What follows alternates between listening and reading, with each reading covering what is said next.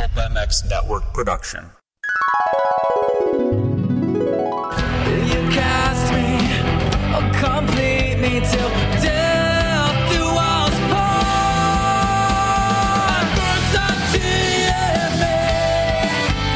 What's up, guys? It's Alex Gray, and you're listening to the Pulpmx Wrap-Up Show. That's all we need is more fake news, Pulpmx bullshit. It's quality, not quantity. All right, man? Well, guys, here we go. This could be the very last episode of the Pulpmx Wrap-Up Show, but it's still the very first Pulp Show of 2020, so we get number one for that. I want to thank all the sponsors of the Pulpmx Show and the Pulpmx Wrap-Up Show: WUSA, Guts Racing, Roost Graphics, FMF Racing, Atlas Brace, Get Data, Firepower, Batteries and Chains, EVS Sports, Eagle Grit Hand Cleaner, MotorcycleIndustryJobs.com, LAHondaWorld.com, Ogio Bags, Ride Engineering, Fly Racing, Vertex Pistons, Vortex Racing, Racetech Suspension and Engines, Michelin Tires, Maxima Oil, X-Brand Goggles, Pro Filter, Works Connection, and new on board for 2020, Motosport.com, and Scosh. Really excited about all these sponsors. I am Darkside from the Moto X Pod Show.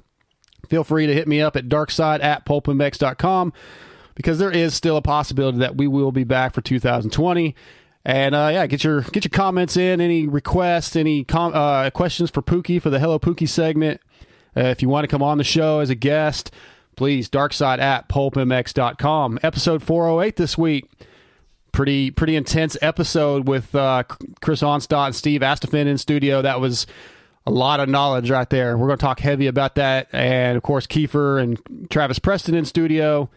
New start time, new video. If you guys watch Facebook Live, lots of cool stuff, lots to talk about. And just in case this is the last episode of 2019, I'm hitting you guys hard tonight with guests. Went a little different. We got Randy Richardson, Wil Hahn, Raining Yellow, Brad Gebhart from Big MX, DJ TJ from my show, and Dylan, all going to come on two at a time, talking about the first 2 hours, and we're going to split it up. Two guys for the first 2 hours, two guys for the second 2 hours, and so on. You know, just try to do something a little different.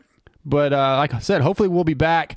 We'll know that here real shortly. A1 coming up, a lot to talk about in the coming weeks if we do get to keep this thing going. But let's get to our guests. If you're looking for a high-performance seat cover and foam, Guts Racing is the place to go. Andy Gregg and Guts Racing have been supplying seat covers for many of the top riders and best teams in the business for many years. So visit gutsracing.com today. And Guts Racing brings us Dylan. What's up, Dylan? What's up, Darkside? Just another week, possibly the last show ever, but hopefully not. Yeah, hopefully not. I don't want to hear that. That's no good. I don't want to hear that. Well, I did touch on this in the opening that I pre-recorded, that it is the first show of 2020 on the Pulp Network. So I'm at least in first place for now. Let's get to our next guest, though. Brought to you by Michelin Tires. Pulpmx Show listeners know that Michelin Starcross 5 tires push the boundaries of off-road performance in a variety of conditions. They are the tire experts and have the same passion for delivering high-performance products as you have for racing.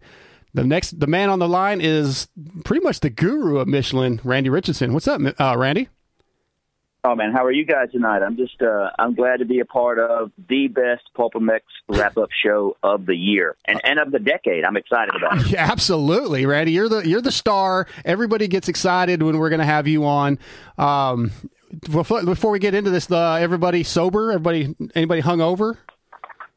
No, not over here. Man, no, I'm completely sober. I watched. I got up to like top 30, like 31 of the top 40 moments of live PD last year. The top 40 moments of 2019. Right. Yeah, I was in bed by 9:30. I'm an old man. There you go. Yeah, we the kids wanted to stay up, so we actually were up to about 2 a.m. But that's not normal for us either. But the kids were wired. But we're here tonight to talk about Show 408. Chris Kiefer, Travis Preston, Steve Astephen, and Chris Onstott in studio. Guys, let's go with you, Randy. I thought this was a pretty good show.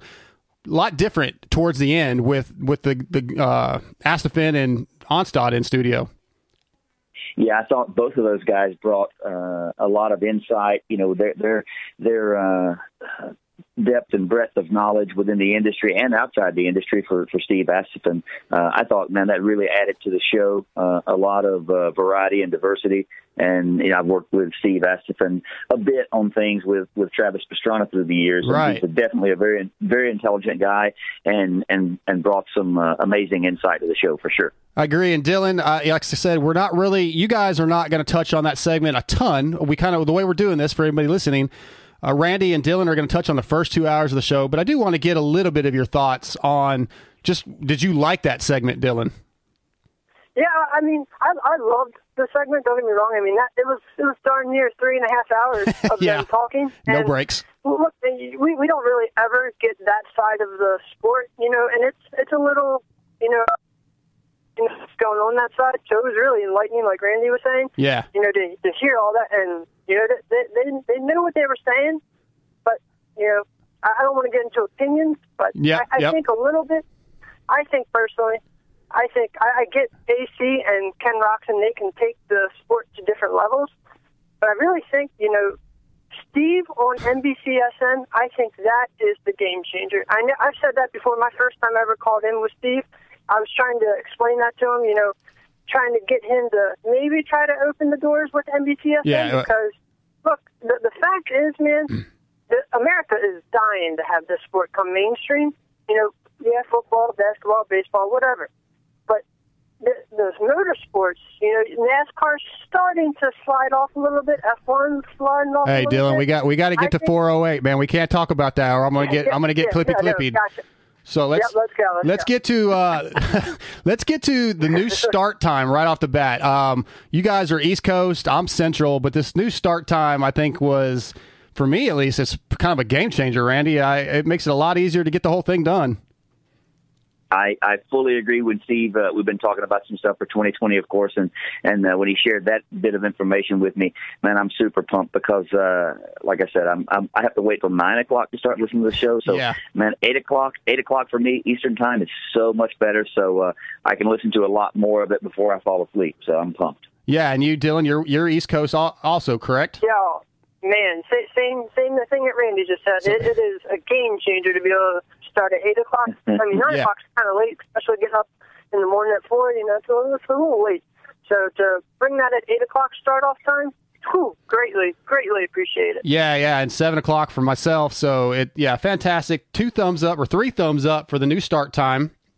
I don't know if either of you guys checked out the Facebook live feed, but the video footage and Travis Marks, absolutely the backbone and the star of the Pulpmx Show, Dylan.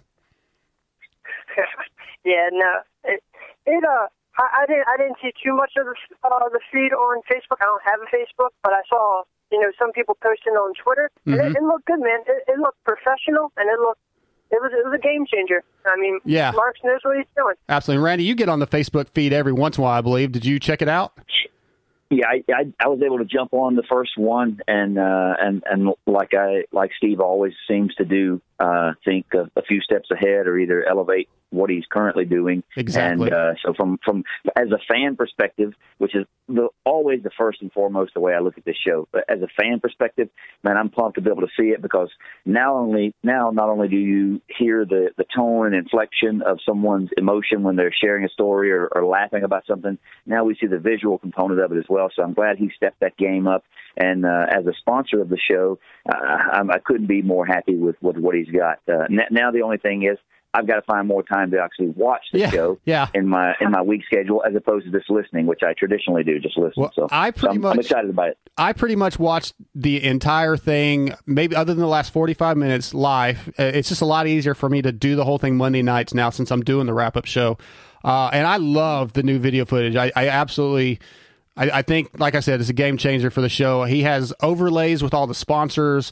When the guests are on the phone, whether it be JT or Damon Bradshaw, their name is on the screen, their picture's on the screen for the people that are listening live. Used to say, like, well, who's on the phone right now? Well, it's there now. The sponsors scroll through at times, with overlays. I mean, Steve's killing it, as always. It's only going to get better. 408, though, let's get into it. First statement that I took notes on right off the bat. A1's coming up, Randy, and Steve says Benny Bloss is a sleeper. He's on Yamaha, which, obviously Steve raves about. He's Blue Crew for life now, probably. I agree. Bloss is going to be a sleeper. What do you think? Yeah, I think he will as well. I think he's coming back with a bit of a little bit of chip on his shoulder to kind of prove his worth that from 19 and previous years. So yeah, I look for good things out of him for sure. I will say this, not necessarily Benny Bloss, but I think there'll be a lot of people with big names, with big hopes for 2020. They're going to get their feelings hurt this weekend. Yeah. When it comes time to make that main, I think there's going to be a lot of people rolling back to the truck after that OCQ with some sad faces. It's going to be a really deep field this year for sure. Absolutely. And Dylan, they also were talking a lot about the live shows, right? They got some live shows coming up. A1, Denver, a few others. Dylan, have you made one of these live shows? Will you get to make a live show? Man, I would love to make one of the live. Obviously, wouldn't be making one of the first couple. Right. It's more West Coast. But I don't know if I'd love to try to get to Daytona this year, but I don't know if they would do a live show at Daytona.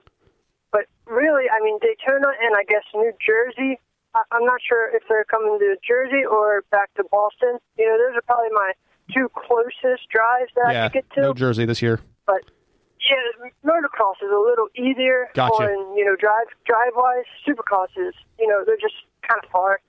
Well, but I would love to get out there. Yeah, if anybody, shows, man. Did you always good? I would say if anybody gets a chance to go to one of those, you have to go. They are just a ton of fun. I've heard they're awesome. Well, let's talk about your boy, Dylan, Eli Tomac. All right, Steve's going with Eli for the win. Yep. Keeper says his home life is good. He had the baby. He's calmed down. What are your thoughts, Dylan? Not your opinions. What are your thoughts on what they said?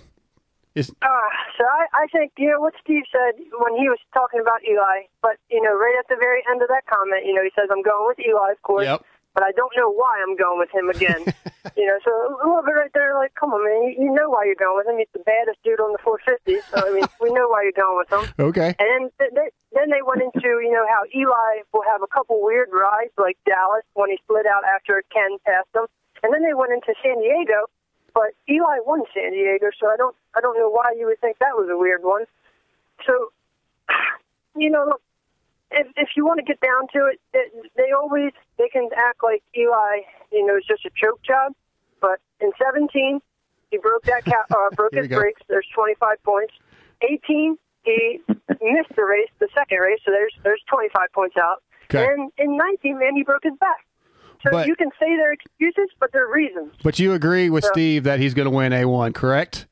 Oh man, I think he's going to smash A1. I think Eli's coming in hardcore and ready to go. All right. Well, Randy, Travis Preston says it's Roxon's night. Do you think either one of those guys, Travis Preston or Mathis is right, or are they both out to lunch and it's going to be AC or somebody? Wow.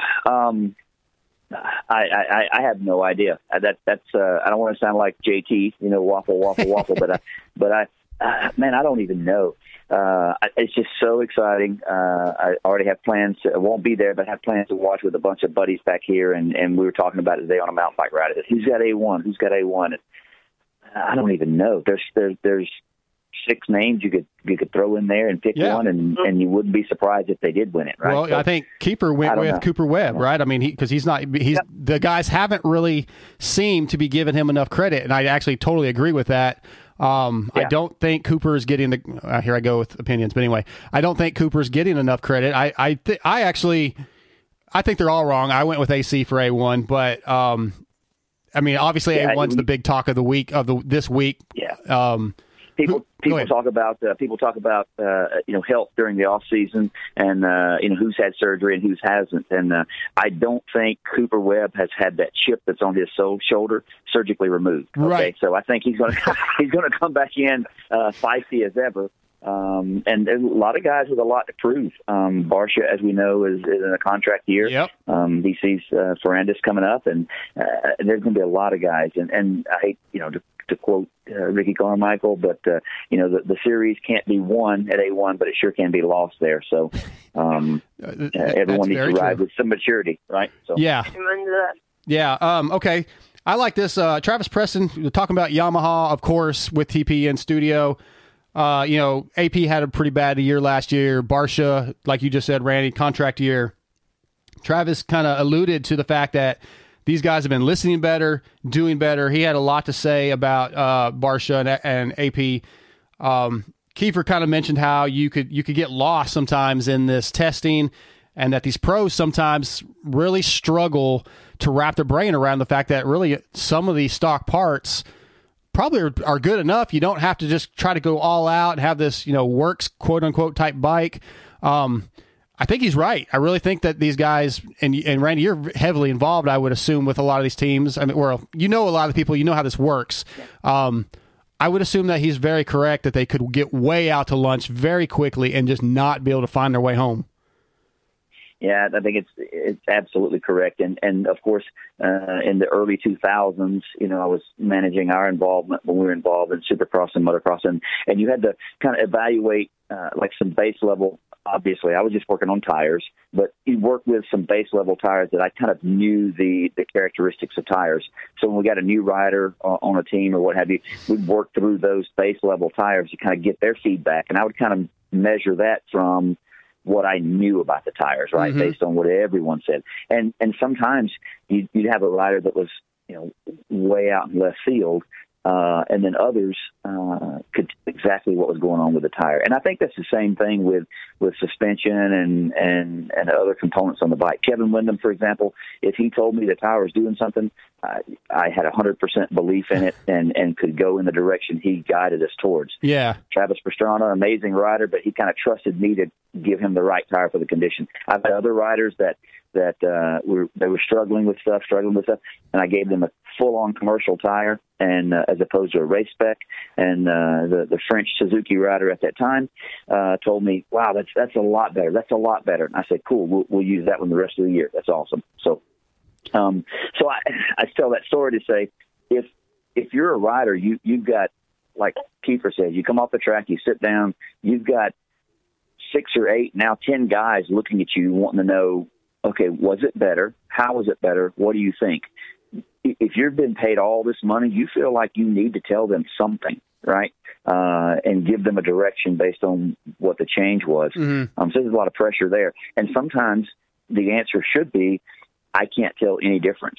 But if you start giving answers that aren't correct, you start steering that bike and its setup down a path that it's hard to get it back. Yeah, it's hard to get it back. And I think that's what happens sometimes with some younger riders or riders who aren't as in tune with what the bike's doing. So. Yeah, I think Kiefer's talked about that before, where some guys, like during a test or whatever, they won't even make a change. They'll kind of see if the rider notices and he goes, "Oh yeah, it's a lot better," and they didn't actually change anything. It's kind of maybe they get mentally kind of mind effed, or they just want to be able to act like they know what they're doing. I don't know. I certainly don't have that ability, so I can't even really wrap my brain around how they figure all that out. Like the tire, listening to Kiefer talk about tire flex and stuff when he was talking about the Michelin Starcross 5 a few years ago when you guys were making the first big push and how that tire handled. I was like, come on, dude, no way. You cannot feel that. I just don't believe it. It's because I don't have that ability, and it's kind of bums me out a little bit. Dylan, what about you, man? Do you think you got that ability? Can you tell a tire flex? Yeah, right, man. No, I'm not that. Definitely can't tell that. Yeah, but I will joking. say, like what you guys were saying. Yeah. The story they brought up about Kenny on RCH, man, I thought that was awesome. When they were saying, he went to Glen Helen with stock RMZ 450. Yeah. And then, they started adding a small pieces here, small pieces there. I just thought that was awesome. Like building a race bike. I wonder how many teams really do that in the beginning of the year. They take a stock bike and they build it. They start, because Steve was saying, they got lost, so they had to start over from scratch. I just thought that was awesome. Yeah, I agree. All right, let's get rolling on this thing. I've kind of been dragging this probably making this thing go a little too slow with this new format I'm trying to do tonight. But Damon Bradshaw, Randy, Damon effing Bradshaw. And this call made me feel so much better about my crash after he admitted basically that he had done the same thing in the past. I feel like my name should be cleared. Yeah, I liked it when they brought you on the line. That laughter from the gut that Damon had was awesome, because and that just, I think that whole scenario of Damon saying, "Hey man, we've all done it. It's not a big deal. It's a bike, whatever." Of course, it wasn't his bike, but it's that just shows you the quality of a person that Damon Bradshaw is. Yeah. And so no hard feelings, and that's Steve and Kiefer and anyone else that's busting your balls about it. That's just, as we know as men, that's a sign of affection. You know what I mean? If you care about somebody, you just give them a ration. You know what I mean? And so that's good. But Dylan, for all the haters out there, and you know all about that, just, Darkside, I can't believe he crashed his bike, and then having Bradshaw come in and say he did it to somebody else. But I like what Randy just said about his laughter when they played the audio from my crash, and he laughed out loud. Yeah, I definitely I started laughing myself. And what about Damon though, Dylan? A great guest, obviously, clearly a great human being. The beast from the East. He's aggressive when he's racing, but on the phone, he's fantastic. He loves the sport. He loves doing what he's doing now. Yeah, man, so I got a couple things with Damon. Okay. First off, right off the bat with Damon, Steve was talking about, this is just right. It feels correct. It feels good. Yep. Damon is back home on Yamaha. And, he didn't go into specifics with which riders, but it is kind of weird seeing, like Jeremy on Kawasaki and RV for ambassador for Yamaha. That's just a little weird. That's not what made you per se. But, with Damon, that's, I think Steve said all but one win came on a Yamaha for him. So, I mean, come on now. Yeah, and then, Go ahead. Good. No, you finish. Sorry. Well, with him too, how he came to your defense. I thought he completely exonerated you. He said all of us have always, everyone's forgotten where they were at one point or another on the track. And we just look back to Monster Cup. I mean, Eli Tomac forgot where he was. So if Eli can forget where he was, come on, man. I think it's pretty pretty clear that. I like you comparing me to. I like you comparing me to Eli Tomac. Thank you, Dylan.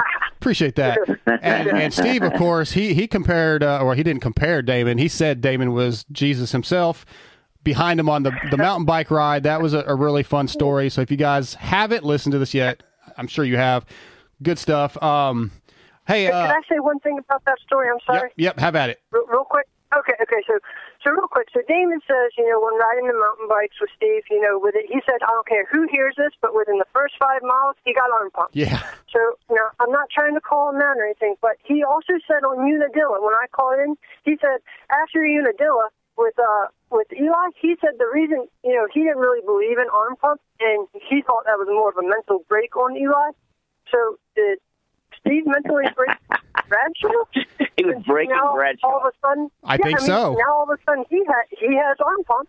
He stated after Unadilla, the only reason Eli would have so-called arm pump is because he mentally broke. So I was just curious. I love that statement. I love that statement. I'm literally writing it down so that I can send that question to Steve here shortly. Yeah, I love that. That's good call there, Dylan. So appreciate. So on that, Dylan, on that same thing.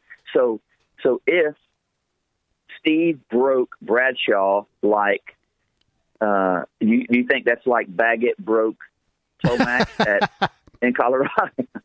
I'm just messing with you, buddy. With you, buddy. Yeah. Hey, but let me ask this. Yeah. Darkside. Of course. That audio, the audio of the crash. Yes. I can't believe this. Was that really your audio? Oh yeah. Was that? No, that was me. Serious? Yeah, I when I got to the hospital that night, or I guess it was the next morning, I listened to it. I kind of watched it back so that I could post it. I was like, well, that actual audio was probably 8 or 10 minutes after I'd crashed because my GoPro just kept going. Way. So I cut it. Yeah. I just cut it and sent it in, and then when I edited the video, I cut it shorter. But there was a whole lot of me just laying there groaning before that came. But yeah, that was definitely real audio. That it sounded like you, but I understand if you're laying there with a punctured lung and broken ribs and stuff, you don't sound like you sound. But I couldn't decide if that was really you or if that was Kiefer trying to sound like you. Okay. But one, I think that's awesome, and I have to say this: one of the funniest things is to me in that whole little segment there is when Damon says, he says, "Yeah, you laid there for a good little while, right?" And you go, 40 minutes. Yep. That was just awesome. 40 minutes. It was a long time. Yeah. Oh, man. But I was talking the whole time just because I knew I needed to. There was people there, a bunch of guys, a couple paramedics that were hanging out. They were helping me, and I just kept talking to stay calm. Otherwise I didn't want to go into full panic mode. So, all right. How about Travis Preston getting the plaque for being 70% of the credit to get Mathis back riding, and then of course Mathis didn't realize that the plaque said for YZF 45 or YZ45F. Dylan, that's typical Pulpmx right there. 99% good, always at 1% where there's got to be something messed up. Yeah, but man, that's what makes you die laughing. Because if I would have seen that in person, I don't know what I would have done. That's hilarious, Randy. That's classic. That's classic Pulp. Well, that just shows you how horrible Steve's math is. We all know he sucks at math, right? Right. He actually thinks he went 14-9 for 7th overall, and he thinks the YZ45 is the same as the YZ450. Right. So that's just God love him, but he's amazing at a lot of stuff. But man, he sucks at math. Sucks at math, exactly. Well, anyway, and of course, in that segment, Steve talks about taking the bike to Glen Helen, and I love this where he says, he thanks TP for getting him back on a bike. I hate Glen Helen. I hate the people that own Glen Helen, but I had a great time. That might be, Randy, the first time I remember him saying I had a great time. Yeah, exactly. I think it may have been. It definitely was above a 5 that day. I can't remember the rating, but it was a 7 or an 8. But but he was definitely pumped on it. So evidently, Glen Helen must have been a little bit better than the UTV trail that Kiefer took him to. Or maybe it's just not having Kiefer around, Dylan. Could be. I think like Feld is warming up to Steve and Tom Jordan. I think Steve is starting to warm up to Glen Helen again. There you go. But Dylan, what I want to ask you about is the drops and the technical side of the show. Typically with Travis on point, right? Travis Marks has been the producer for a few years now, killing it. Talon's obviously new. He's 2 weeks in, or actually just 1 weekend. He helped out a couple weeks ago. But almost no drops. Did you notice that? Yeah, I think especially being your first couple times in there, I think he's got probably a lot on his plate. Yeah, personally, and that's when do I drop this? I don't want to offend Steve. I don't want to offend the guests. I get that. Yeah, I think though, with having Marks as your trainer, as your role model, I think he's in very, very good hands. Yeah, it'll only get better. I like Talon. Randy, I'm sure have you met Talon yet? I don't think I've met him. Okay. I don't think I've met him, but I'll be in there in studio in early February. So I look forward to meeting him. But yeah, I think to what Dylan said, you've got to kind of get a feel for what you're doing. Yeah, absolutely. And Steve's going to give you crap no matter what. So Steve's like, well, you already missed a phone call, blah blah blah. Right, so right. If he's putting drops, that's what I was going to say. Yep. Yeah. So to what you're saying, Dylan, if he's making the drops but missing phone calls, he's got to prioritize. I think he'll get to the level of it, and he'll get a feeling like Travis Marks has, to where you get a feeling of where the conversation's going and what might be a good drop for that conversation, and then hit it with it. So absolutely, he's definitely going to get better. I think he's going to be a perfect fit. Okay, Dylan, what are the two X brand tear-offs you want to talk about? So the first one right out of the gate was, the question was for Preston, and it says, if the Yamaha is so great, how come Cooper Webb couldn't win on it? Right. And, I thought that was a pretty good question. They kind of tried to get out of it pretty quick, but Preston goes on saying, in the beginning, Cooper had a lot of injuries going on to the 450, and he was pretty young. And Kiefer says it wasn't the bike, and Preston agreed. So I guess if Steve jumped in about the 80-20, he would practice 80% and try to turn it up on the weekend. Mm-hmm. So I mean, I would probably try to take a little blame off that bike, because I know when it first went down, I think a lot of people tried saying that Yamaha was the problem. I think as more time came out, I think Cooper was a little bit of the problem too. You know, yeah, he's admitted that. Serious. Yeah. So I thought. Okay. Interesting. And then the second question was with again towards Preston. What was your worst bike? And he said Husqvarna.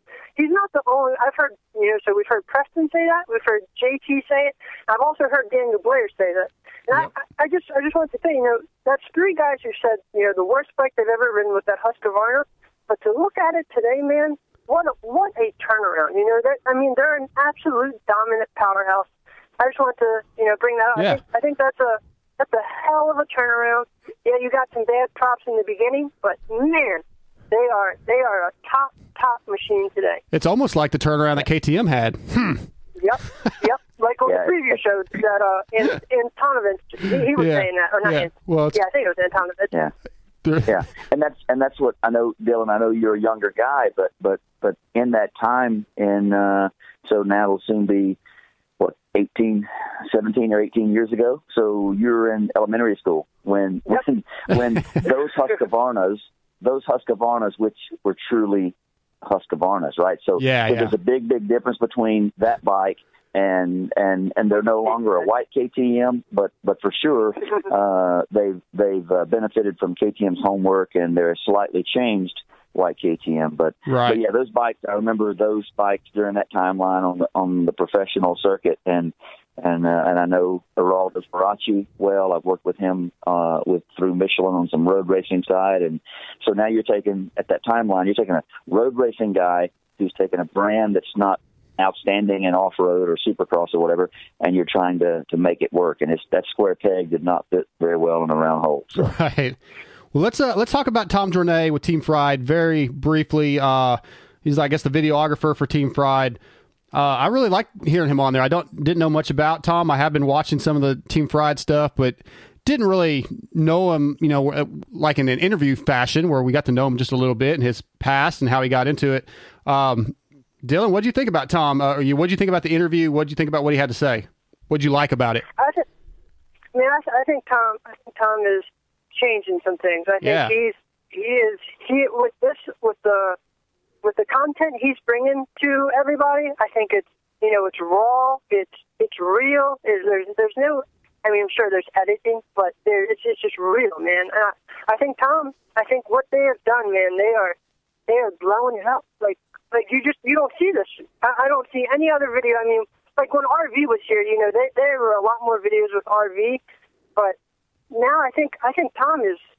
I don't know who's going to bring that first deal to him for Team Fried, but I think Team Fried is going to be forced to reckon with when it comes to, I guess, YouTube channel and all that. Yeah. Okay. I think he's a real deal, man. Randy, what do you think about Tom? I feel like it's hopefully will bridge the gap just a little bit between him and Steve and Jason Anderson. Maybe not, but at least, yeah. What's that? Yeah, I agree. It'd be great. I'd love for that to happen for sure, and he could be the middleman between that and kind of smooth things over, hopefully. Yeah, I really enjoyed some of the things he talked about, like kind of comparing the baker's factory to a normal job. You go in, you do your work, and then you go home. I thought that was pretty interesting. And of course, Kiefer had to pull out. You pull any chicks in Europe? And Tom's response was just like, oh, no. Yeah, because just like so many people in the motorcycle industry, he was too busy. Yeah, exactly. He was way too busy to. What I love that and I didn't know much of Tom's work. I'm obviously aware of Team Fried and the personality of that, and that's probably that whole thing's a little bit younger than me. Sure, right? But me too. But I love the creativity of the content. I've watched it. I admire it for sure. I think hearing that Tom had some influence from Wes Williams and the guys over at Verb Moto and stuff. That was cool. But what I want anyone and everyone out there that's listening to that wants to be in the motorcycle industry, that wants to get in the motorcycle industry, what did we hear? We heard that Tom's first job didn't pay. Yep. It was based simply on his passion for pursuing his passion, and there was no guarantee he was going to make it. But he chased his dream, and now I don't know how many years later, but now he's seeing the success of that. We know Mathes's long story of mechanicking. Kiefer, everyone looks at Kiefer now and goes, "Man, I'd love to have your job." Well, you may not have wanted his job 15, 20 years ago. Exactly. Right? And that is a great point, man. That is a great point. So I think in a lot of ways we as individuals, we need to pursue our passion and follow that. And if you work hard and do a good job, benefits from that will come later. But you just don't step in. It's the same thing as looking at racing. Everyone can look at the people on the podium at A1 and say, "Man, I'd love to go win a race like that." You got to go ride C class first, then D class, right, and work your way up. It's what you have to do, right? You have to pay your dues. Pay your dues. Yeah, absolutely. I do want to mention that Tom said, told everybody, if you go to teamfried.co, not teamfried.com, you buy a product, you basically automatically get entered into a chance to win, right now, a Jason Anderson signed jersey. They just pick somebody, they stuff it in there, they gave away a free set of gear. So if you're a Team Fried fan, Jason Anderson fan, go to teamfried.co and support those guys, and you may get a free jersey. That's pretty cool. I like that. Well, guys, I think that wraps up. What? Go ahead, Dylan. That's right. One thing about Tom, he brought up that at the practice tracks, he went up to Hurlings at one of the tracks to see if it was cool to film him. Yep. And when he walked up to him to introduce himself, he says, Hurlings said, "Man, I know who you are." That is freaking awesome. That just shows you, the power. How far this Team Fried is reaching. It's just awesome, man. I agree. So awesome. I agree 100%. We all say that we want to see the true personalities of some of these riders, and that's what they're doing with Jason. Yeah.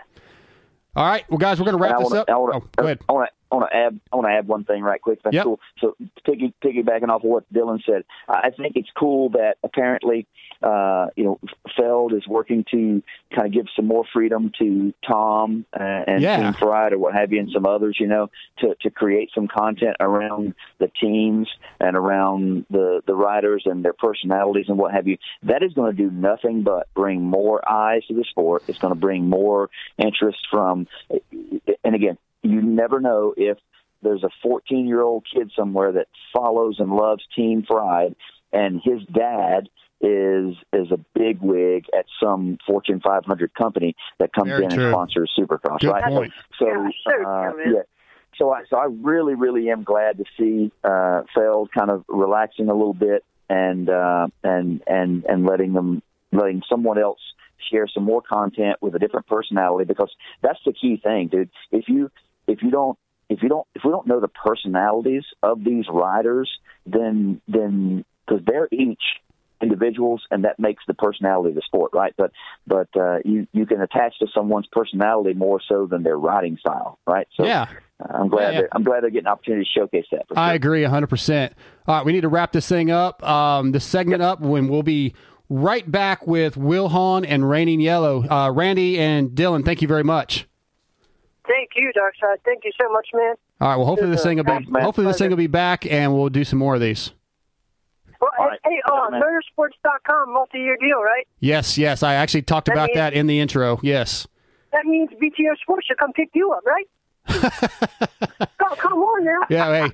Let's get real. Send the email to Steve, man. He's the one working the deals. But I'm fine with that. Let's do it. All right, we gotta wrap this thing up, guys. Thank you. Thank you. Have a great evening, guys. All right, you too. Or if you're a little bitch. All right, our next set of guests are on the line. Brought to you by the new Pulpmx sponsor for 2020, motorsports.com, which is your leading source for all your motocross parts, gears, accessories. Like I said, back on board with Pulpmx for 2020. Motorsport.com brings you Wil Hahn. What's up, Will? Oh, a whole lot. Just getting things buttoned up and all the good stuff going on. Yeah, hey, is there anywhere you could get a little bit better signal? It's a little mumbled up.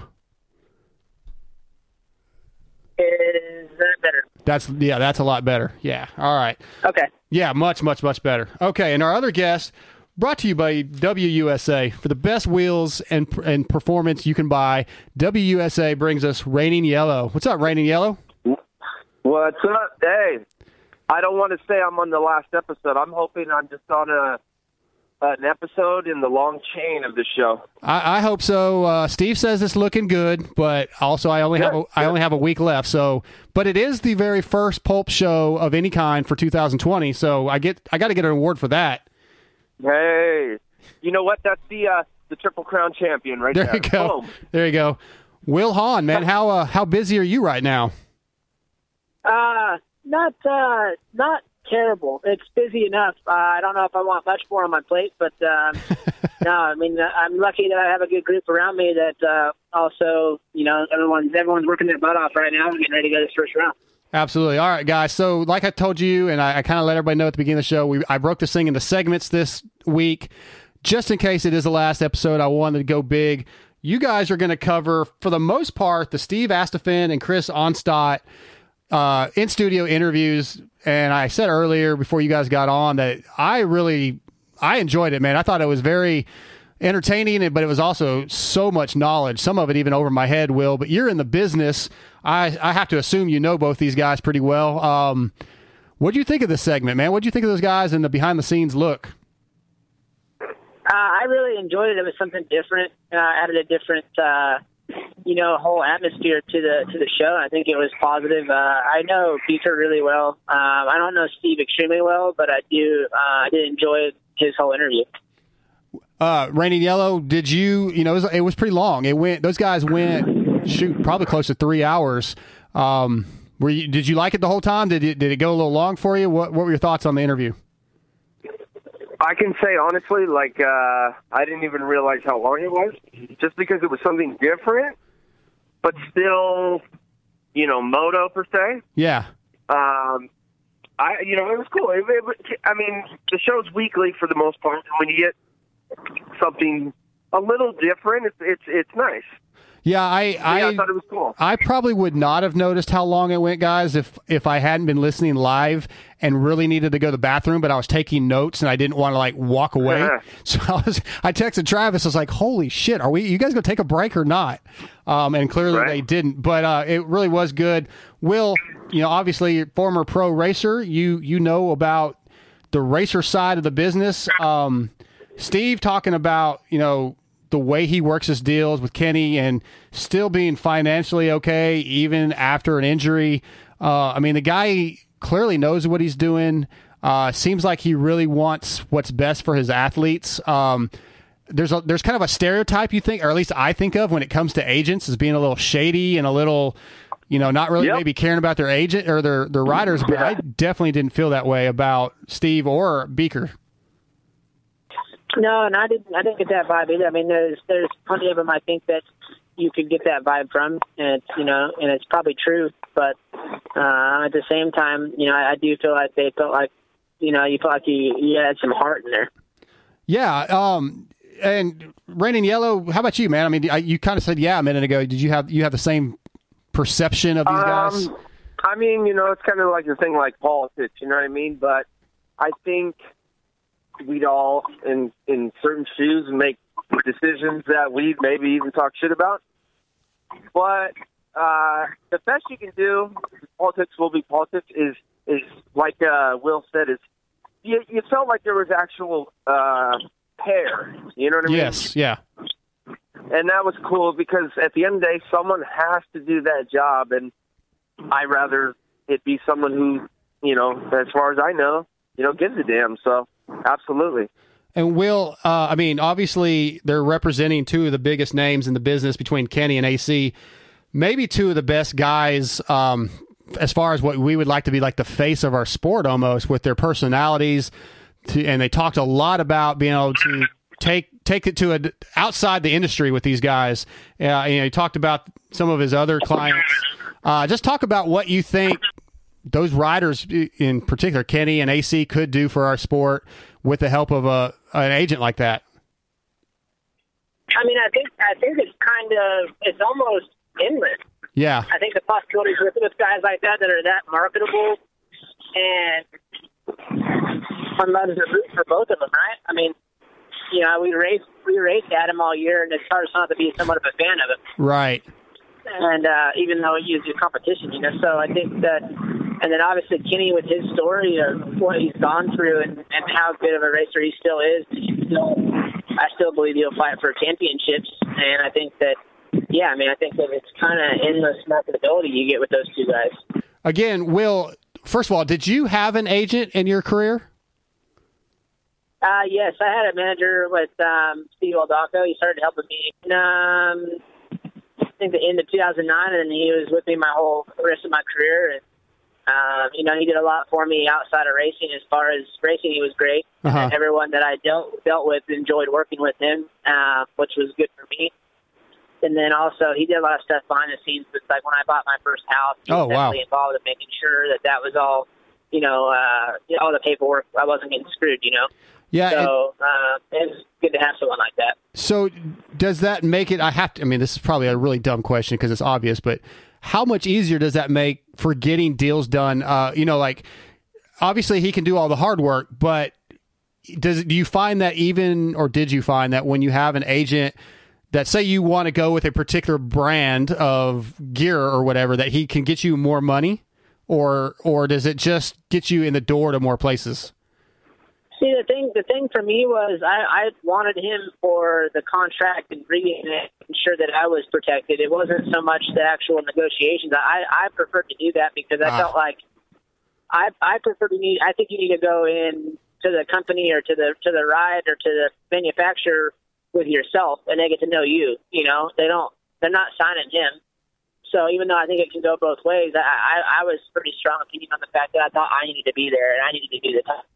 Yeah, that's probably pretty good, being like having your face there and having that, building the relationship with the people sponsoring you. But I could see that as a good point.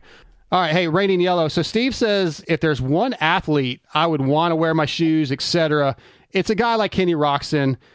He checks all the boxes, and I think he's right. What do you think about what Steve had to say? I mean, how can I argue with that? You know what's funny? Because here's the deal. They all look the same for the most part to an outsider, obviously. In my opinion, if you're wearing 7 gear and all that, you look cool. But regardless, they're all the same looking, right? Okay. And personality, man. Yeah. That's everything. So, sorry, I got birds attacking me. This is going south between you and I. Literally, they're headed there. No, I'm sorry. But absolutely, and I still argue with Steve that what Ken Roczen went through, I feel like there should have been like an ESPN special. Like, holy shit. I mean, they should have picked that up, and it should have been marketed. I really think, how is anyone not just blown away by that? Well, I think most people are. So yeah, I guess I agree, or I feel like what you're saying is you agree with Steve. It's a pretty obvious choice with guys like him. Wil, I'm sure as a team manager, Wil, having a guy with that kind of personality would benefit your team as well. So you'd want somebody like that.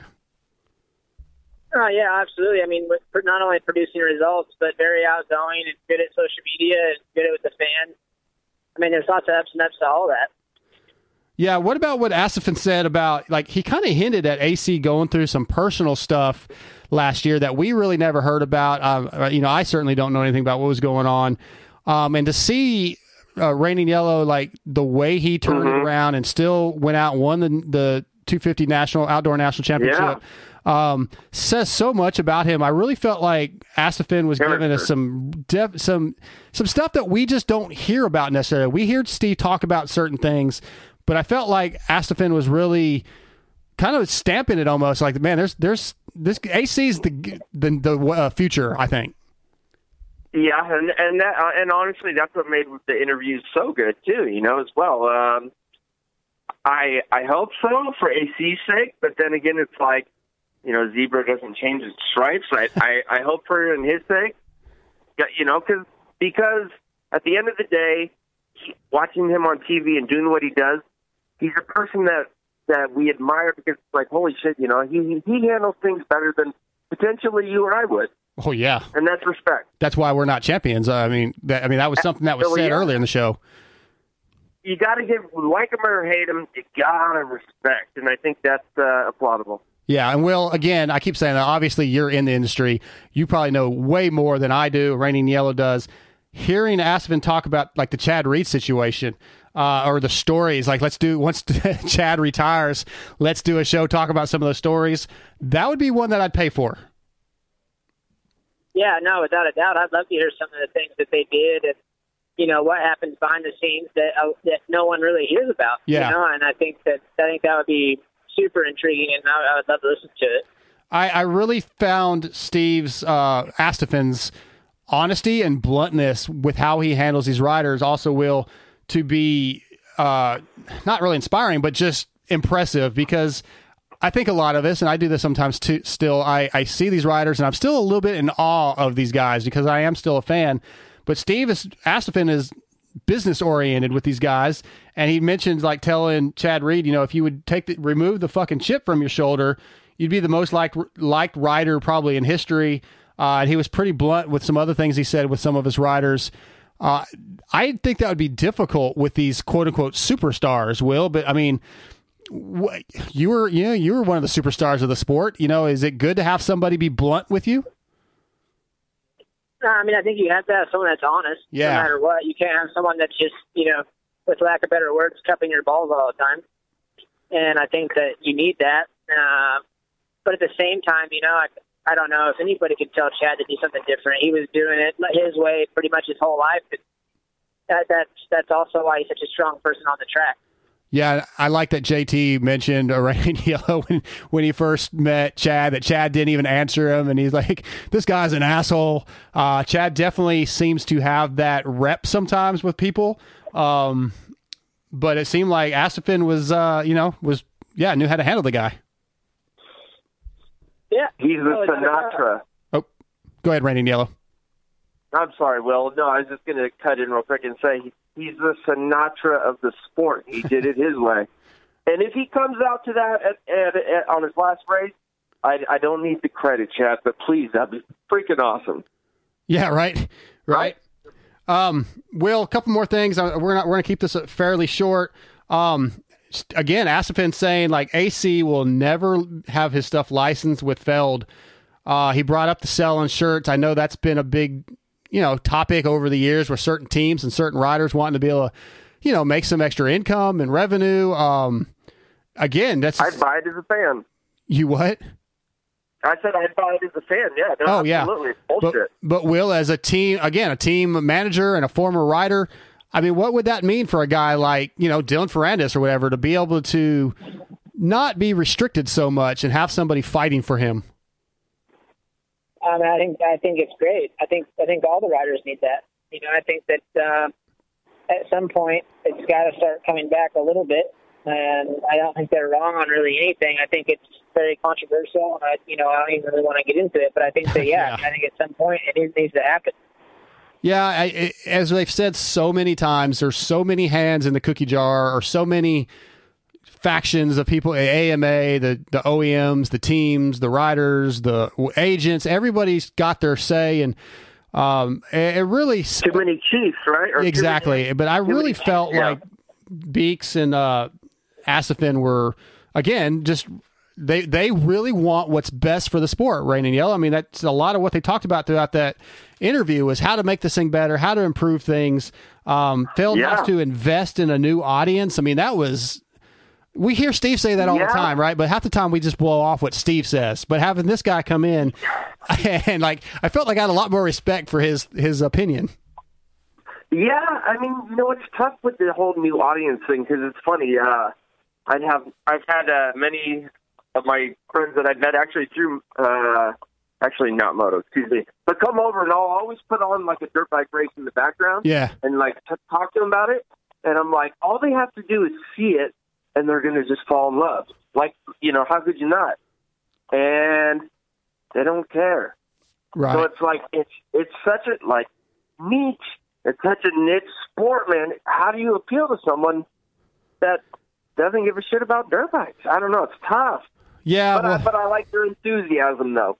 Yeah, I just... you got to try, though. Don't get me wrong. Right, and I think they had some really good ideas. I thought the interview was very informative and, like we said, something different. I think it was a good plan that Steve had to have these guys on. It worked really well. Before I let you guys go, I want to ask you, Wil, new start time and new camera angles and all that for Facebook. Did you get a chance to check any of that out? What'd you think? I did not check it out, so I don't have feedback for that, unfortunately. Okay, how about you, Randy Yellow? You know, for a guy who's called a bajillion times, it was my bad because I missed the time. But let's just say I liked his time because before I had to eat dinner. It was family time. Right. I had to eat dinner with the wife. You know how that goes. Sure.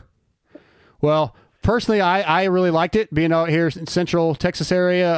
It started an hour earlier, obviously. That's a dumb statement, but it was supposed to make it get over earlier, but the show went like 12 hours, so it didn't really help any. But that's okay. Yeah, it's always nice good content. It's nice that, 6 o'clock's late, man. Let's be honest. You know, most of us are off work, and it's like, give me the show. Right. All right. So, well, we're gonna wrap this up. Wil, I hope that you keep not letting Steve ride the star bike. I know that's not actually what you're doing, but it's pretty funny that the guy's getting so worked up, even though you're getting bombarded with the negativity on Twitter. Yeah, no, I'm getting hit pretty hard, but it's gonna happen. I don't have a date, but they're gonna ride it, so they need to relax. Yeah. It's I can't. I would love for it to be like next off season. Just let it drag it out. But exactly. It's fun content for the show. Wil, who's gonna win 250 A1? Wil, one of our guys. I got one of your guys as my pick. What about you, Randy L? Who's gonna win 250 class? Oh, I'd like to see where Faulkner's at, but I wonder if he's going to come out guns blazing. But I'll say Faulkner. But I ride a 250 Yamaha, and I'm a fan of the team. So you know what? Fuck Faulkner. Let's go Brandis. That's who I got. All right.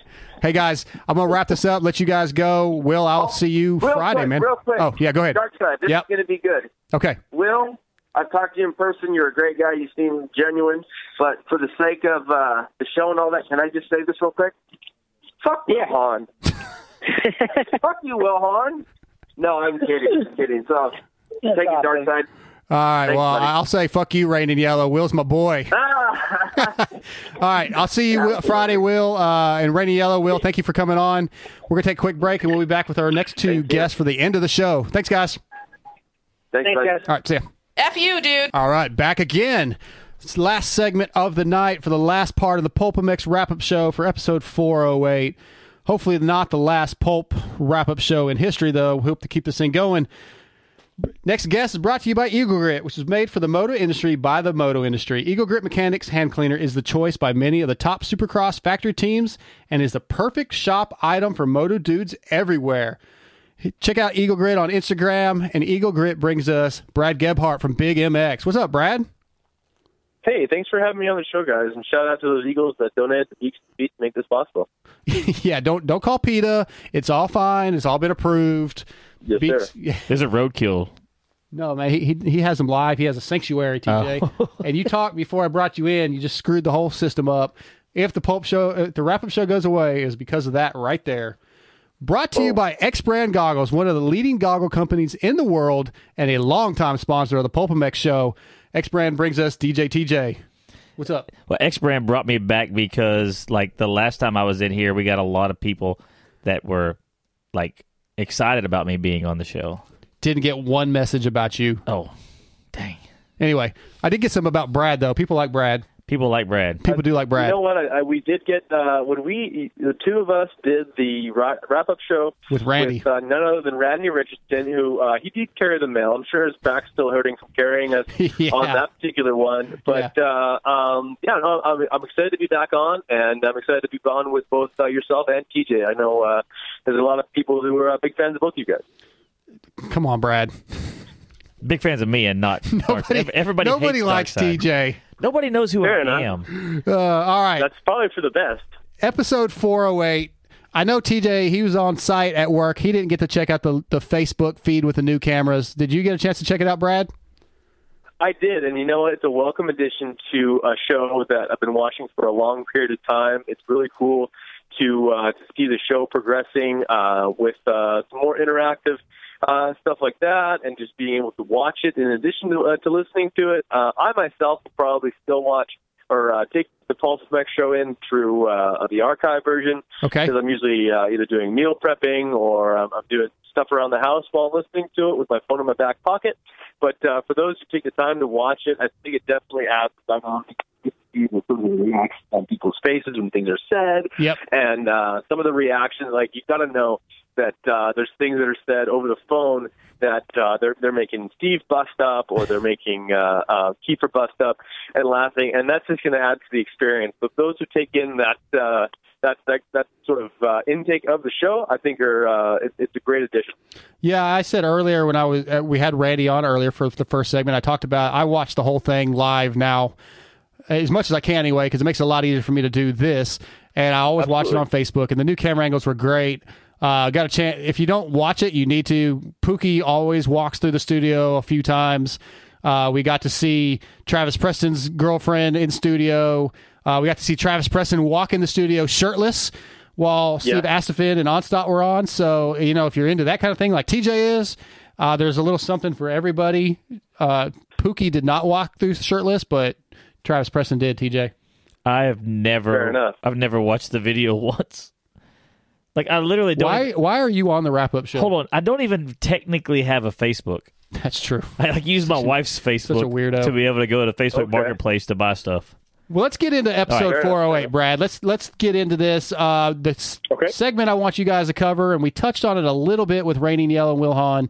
Steve Astephen, Mike Onstadt. I'm not going to say a lot during this part because I've already kind of given my opinion, other than I felt like I learned a lot, Brad, about stuff we hear little stories about when we listen to, whether it be your podcast or Pulpmx or whatever, but having Astephen in really opened my eyes to the behind-the-scenes stuff.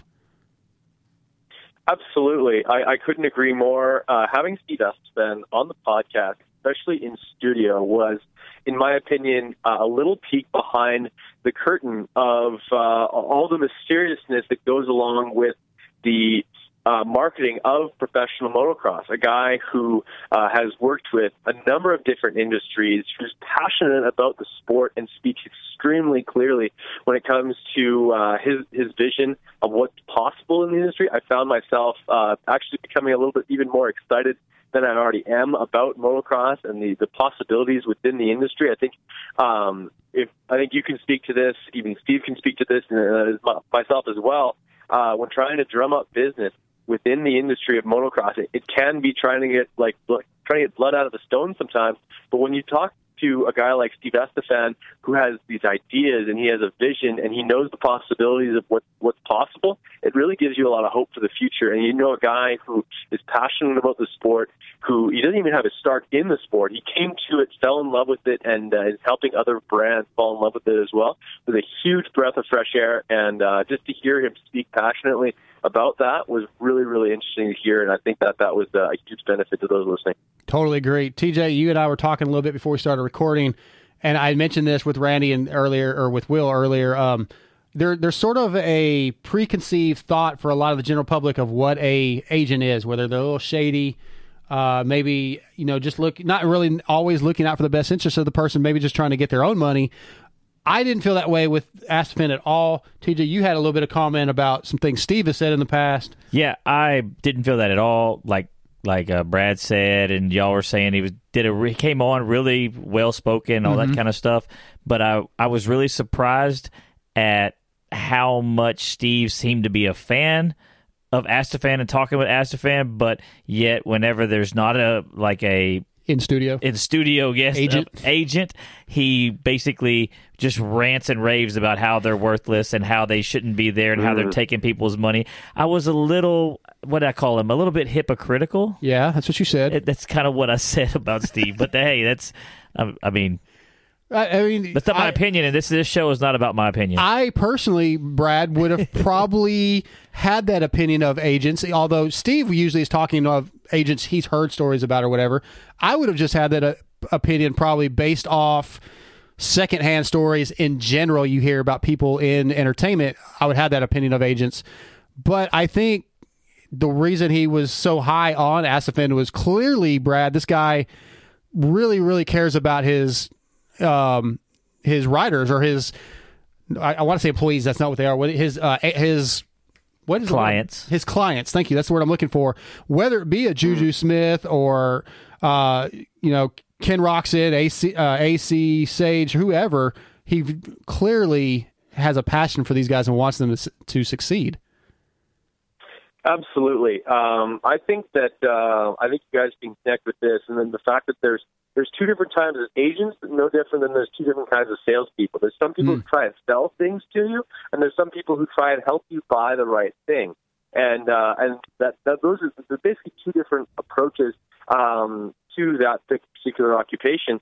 And Steve Astephen, I think you can't really sort of lump him in with the rest of the herd, so to speak. I think he's really cut himself out of that sector by being that guy who puts his clients first, and because he does that, he benefits. It's a completely different mindset than just trying to sell people on an idea. It's particularly trying to help out his clients so that his clients can be successful, and in turn, he's going to be successful. So he gets it. He really understands that side of things. And I think when Steve's talking about specific agents that have taken advantage of situations and taken money on both sides and stuff like that, he's talking about guys like Pulpmx and other guys that haven't been as truthful and forthright as guys like Steve Astephen, who they've been in the industry, multiple industries, for multiple decades, and the only way you do that is by acting with pure integrity and doing some things that are purely good for the sport. And that's another reason why, I don't know, when Steve kind of throws some shade on agents, I don't think he's speaking specifically of Steve specifically, just because of how well he's reacted with certain athletes in the past, whether it be Chad or James, and now with his current crop of guys, which includes some of the sport's latest and greatest, with both Roxon and AC, which he's already doing some amazing things. He's thinking outside the box. Like when he's talking about doing the merchandise, basically taking that out of the hands of Fel. So you're not going to get the licensing to my guys. They're going to handle their own deal, and they're going to generate their own revenue that way. And I think that that's a great way to go about things. I think that's what gives the riders a little bit more power in the sport. Agreed. And TJ, he said a couple things. One of the statements he said was Feld has to invest in a new audience, which we've obviously talked about a lot of times, which I think was pretty important. But he also had another idea that I didn't personally like, but I mean, he seems like a smart guy. Maybe he's right. He says to grow the sport, we need it to be one class. What do you think about those two statements from Steve Astephen? I've heard that a couple times about somebody saying that. And I think anything to help grow the sport, like Mathis is always talking about change. We need something to change. I mean, because he threw something in that I don't know if you've already touched on or if you're going to get to, where he's kind of said in the background, like a summertime Supercross series for the 250 guys.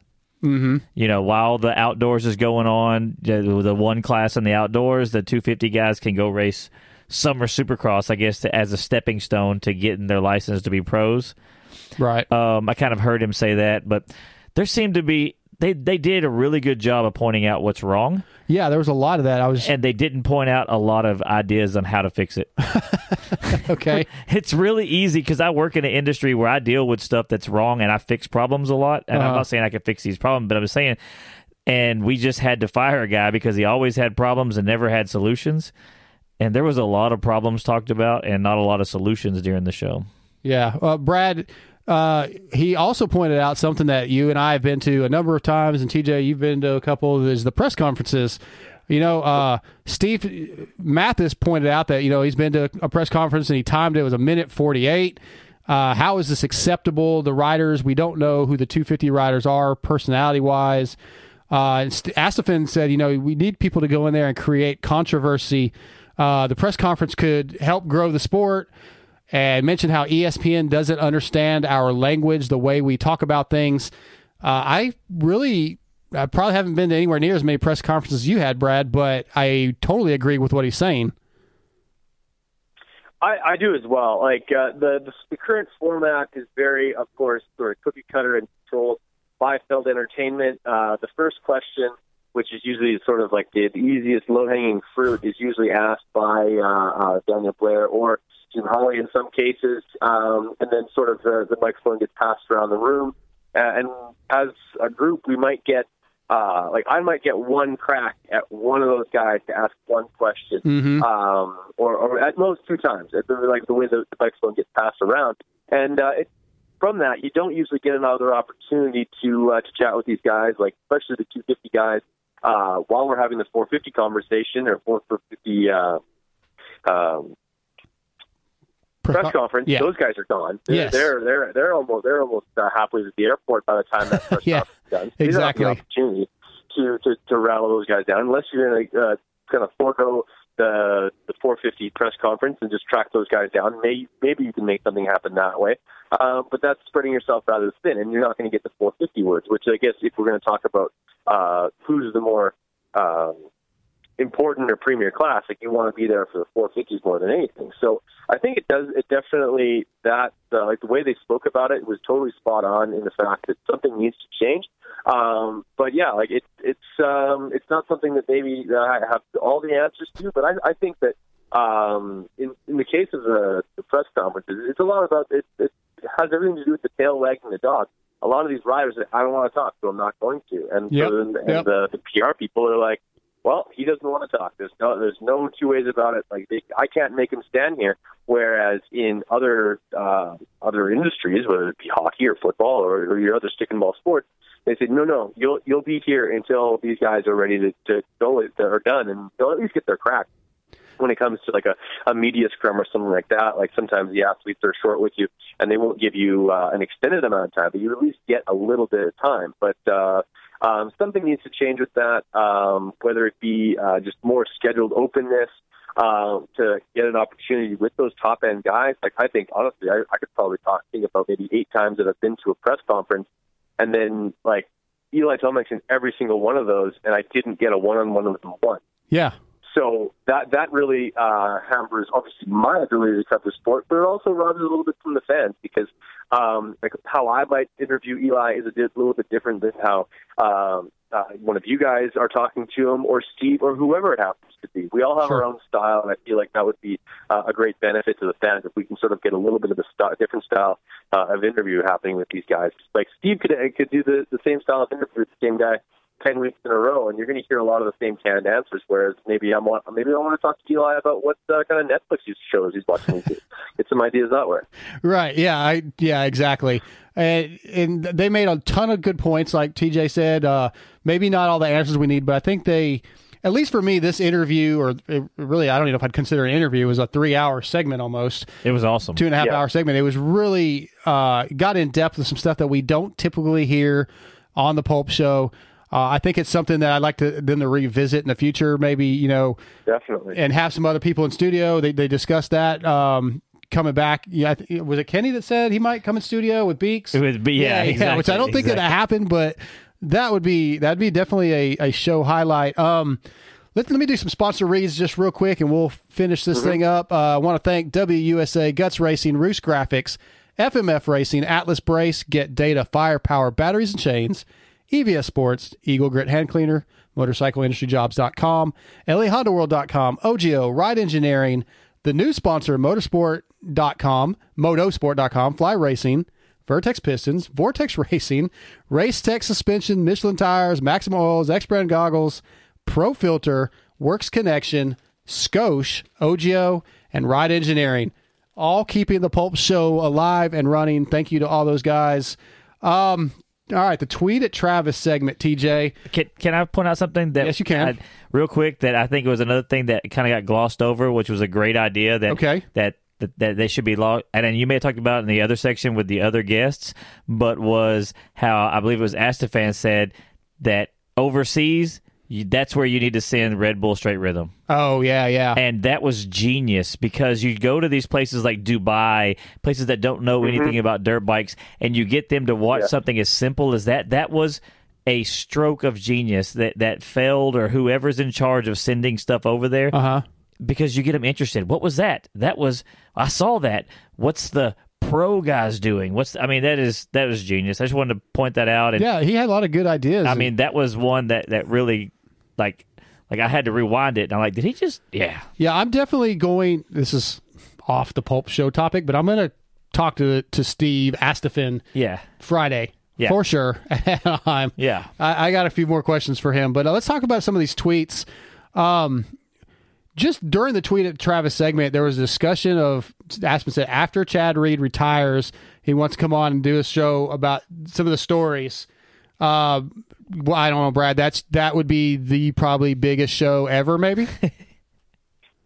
Absolutely. Well, honestly, between himself, like Steve Astephen, and having Beaks in there, this was like a kind of a underrated show. It wasn't a show 400. It didn't have a lot of lead up or sort of the hype around it, but it actually turned out to be maybe one of the most enjoyable shows that we've had the privilege of enjoying over the 408 episode anthology of the Pulp Show. Just the stories that were coming out, and just to hear the open-mindedness of a guy like Steve Astephen was really, really encouraging, and a guy who speaks so clearly and with so much conviction about the sport and just the possibilities really opens up sort of so many possibilities of what to come within the sport of the motocross, and just some of the different ways of looking at things.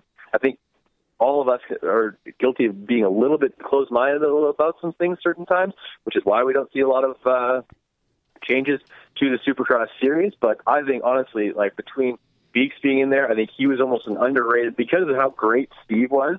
Steve Astephen, I think that Chris Onstad was, like, in his own right, even an extra awesome addition to the episode. So I would love to see these guys come on again. Yeah. And if they could just literally, like, total truth serum, lay it out on the line, get Chad reading a glass of wine. Sounds like a podcast in and of itself. Would just be fantastic, and I'd love to hear it. And for all the things that would come out, I don't know if any of them would have careers afterwards. Right. We'd all benefit. Absolutely. All right, 2 tweets that I just want to ask you guys to talk about real quick. You're right. Steve says Marty's going to be a shocker. Do you agree, TJ? Yes. Do you agree, Brad? Shocker in the fact that, what would constitute shocking? Like, is that knocking down top 10s, top 5? Yeah, in my opinion, when he said that, I'm thinking top 5s. That would be a shocker to me. Shocking. Like, yeah, by no means does Martin Davalos getting 10th in a Supercross race shock me. Right. But yeah, if he was passing Justin Barsha and even Zacho the business, now I'm shocked. Okay. But anything outside of that, I think that's well within what he's been capable of for a long period of time. We just haven't been able to see it because Marty's. Yeah. All right. TJ, who has more sophomore success, Justin Hill or Aaron Plessinger? Kiefer and Steve said AP. They right or they wrong? Wrong. They're wrong, so you're going Justin Hill. I'm going Hill all the way. I don't want to know your reasons because I don't want your opinions. Fair enough. Brad, are they right or are they wrong? AP all the way. I think so they're got to right. be AP. Okay. Last one. Top 3 fantasy picks. No, I want to skip over that one. Hang on. How about the VIP experience talk? Just one thing I'll talk on. JT says, everyone's got one now. And of course, then that's when they let us know that JT is still blocked by Chad Reed. It's just awesome. Chad Reed. The fact that neither one of them are going to let this down. Yeah.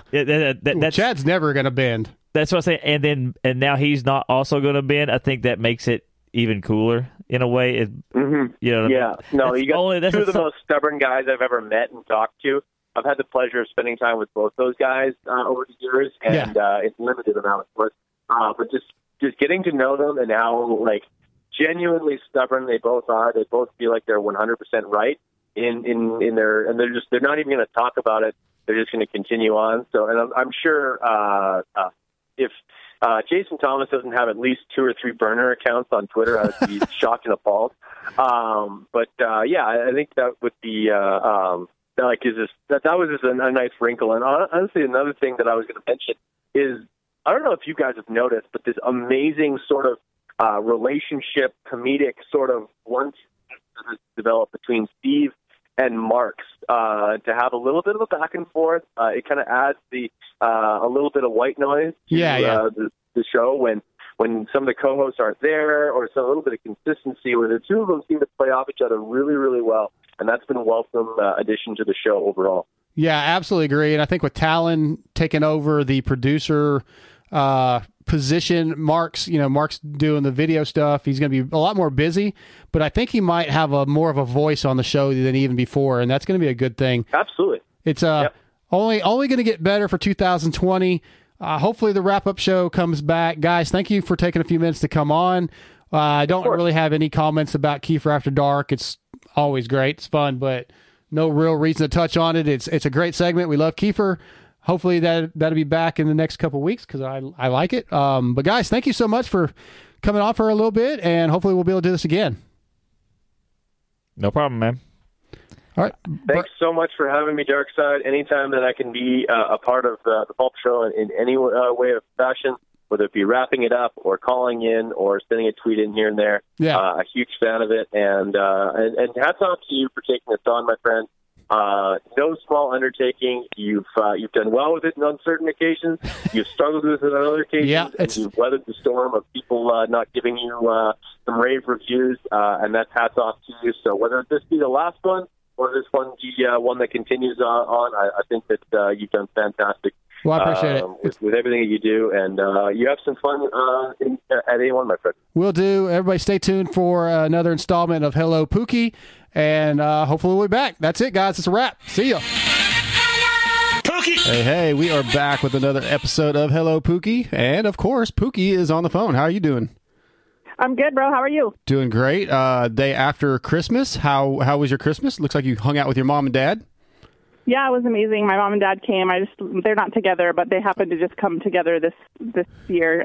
They're not married anymore, but they got divorced when I was 13, but they live near each other, and I'm just, really glad. I love spending time with them both together. So, yeah, they were the only people that came. It was just me, Steve, and my parents, but they had a great time. That's pretty cool that they're not together, but they still can get along and spend time with you. That's very unusual.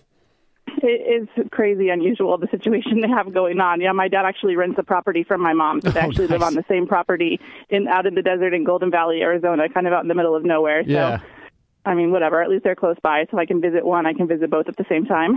Yeah, that's great. Excuse me. Anything else special happen for Christmas? You get anything good? Steve go all out? Steve and I didn't even do gifts this year. We did just stockings, and then in the morning we talked about all the trips we're going to take in 2020. We already know of four big trips that we're taking. Yeah. And so, I mean, neither of us want for anything really. Sure. So that's cool though. It's easier that way. Yeah, we're excited. We got that's kind of what Amber and I did. Coming up, and we're going to go back to Cabo, and some years it's just hard to figure out gifts and stuff. So sure. you know what. Yeah. We we were on a little budget crunch this year, so I just told Amber to pick a race to go to, and she picked San Diego, so that's her Christmas. Oh dang, that's a good idea. Yeah, she likes going when she can, and she loves SoCal, so that's a good one. All right, well, let's get into this. So I had an email come in from a guy named Jason. I don't want to give his last name just in case he doesn't want that given out, and here's what it says. Hey, could you ask Pookie about the backstory of Steve and Rocky? Sorry if it's been told and I missed it, but there sounds to be a tremendous love there.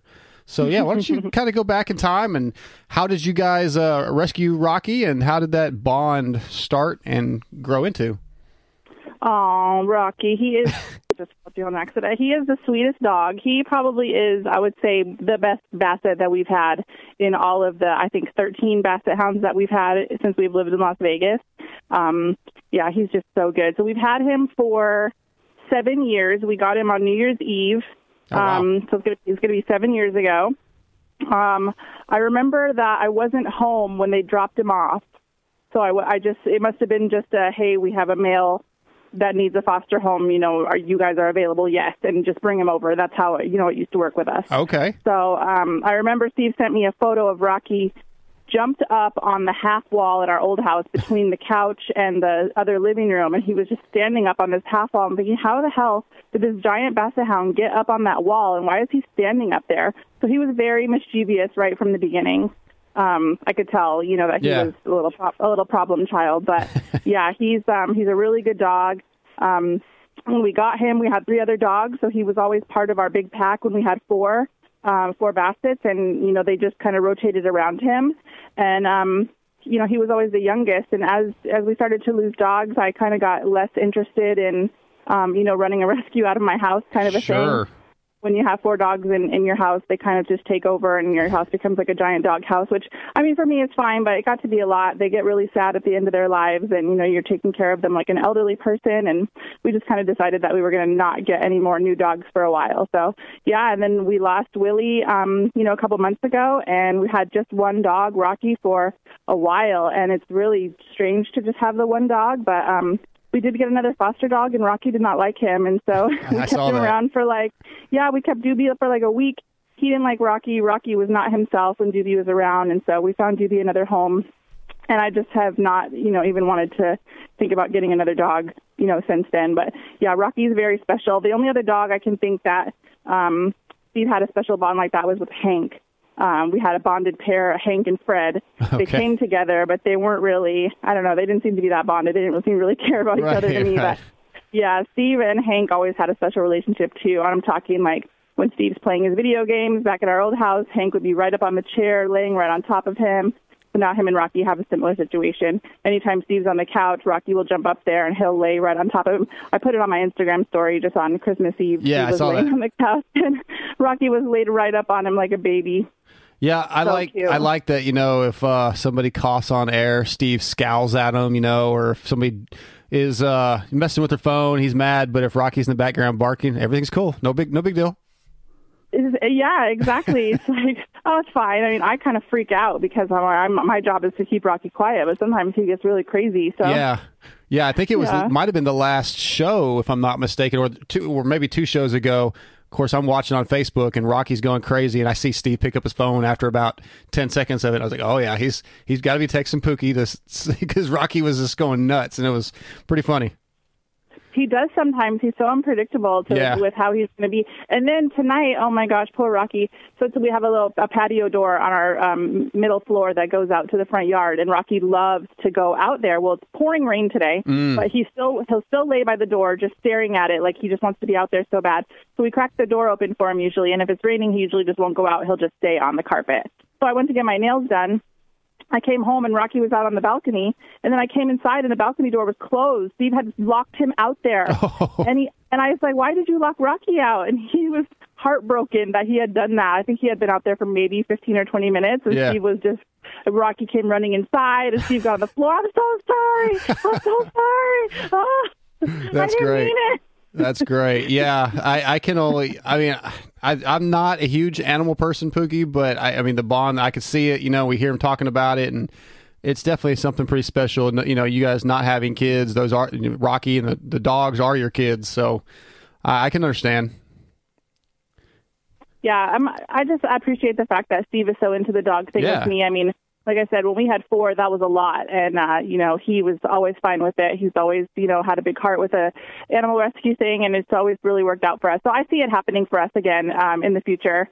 I'm sure we'll have, you know, more Bassets running up and down these stairs here. I really want a kitty, but Steve's not really on board with that right now. So we're kind of just stuck at 1 dog right now. Yeah, we're still watching for the studio cat that somebody supposedly saw, you know, a while back, and I've never seen it, but I know there's the myth that there's a studio cat somewhere. I remember that and thinking that was so weird. I remember that show and being like, what? There was a cat down here? Right. But it's happened before. Twice in our old house, a cat came in through our dog door. Oh, wow. Yeah. My fiance has 3. And again, as I said, I'm not a huge animal fan. So that was a big, big compromise for me because I'm in love with Amber so much. I took the deal with the cats, and we built actually she has a cat door that's in a window.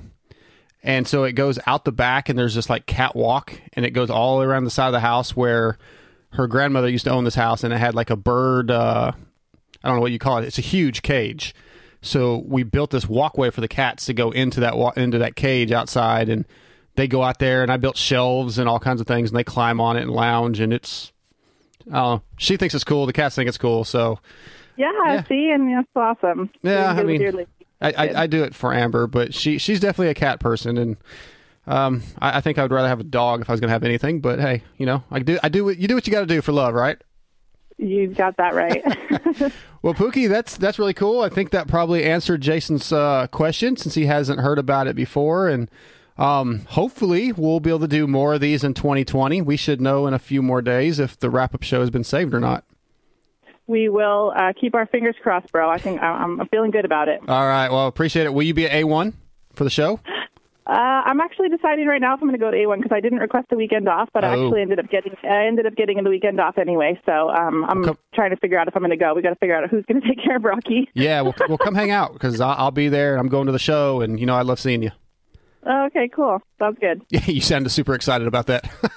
No, I'm excited. I honestly really don't love going to A1 just because it's a little bit of a shit show, and with Steve, it's like he's super busy. So for me, A1 isn't a super big draw. I was already planning on going to A2 with Steve's mom, and I think I'm going to go to Indy. Like, I'm already planning other races that I want to go to, but for some reason, I don't know, A1 just, we lived in Anaheim for years, so I went to A1 a lot, and it's just, I don't know, for me, it's kind of a different race, and it's everybody's a little bit more high-strung, which is fine. I mean, no, everybody's working, but, like, for me, I'm just, like, a casual fan, nowadays, so, but I do want to go see Adam's first race. And did you see his new merch? Oh, my God. I have not seen it yet. No, I'll have to look. Sick. Can't wait. I'm like, give me 2 of everything. Right, but you got to come for the live show because I know Chris is going to be there. I assume Heather will be there. Yes, Chris and Heather will be there. I know that's one of the reasons why I still want to go. Steve said that this live show is going to be really casual, so he won't really need me to like help with anything. But I do still feel like if I'm off, that I should be there. So I might be making the trip, even though there's the truck full of Canadians coming back with us. I think Lissamore and Galdi, I think. Oh, that'd be a fun ride. Well, if you guys are listening and you're in the Anaheim area, you got to come to the live show. I think it's at a place called The Catch, if I'm not mistaken, on Catella in Anaheim. Tickets are on sale now, and hopefully you'll get to see Pookie. Thanks, Pookie. All right, bros. Happy New Year. Have a good one. You too. Thanks. See ya. Why would you want to re-talk about the Pulp Show?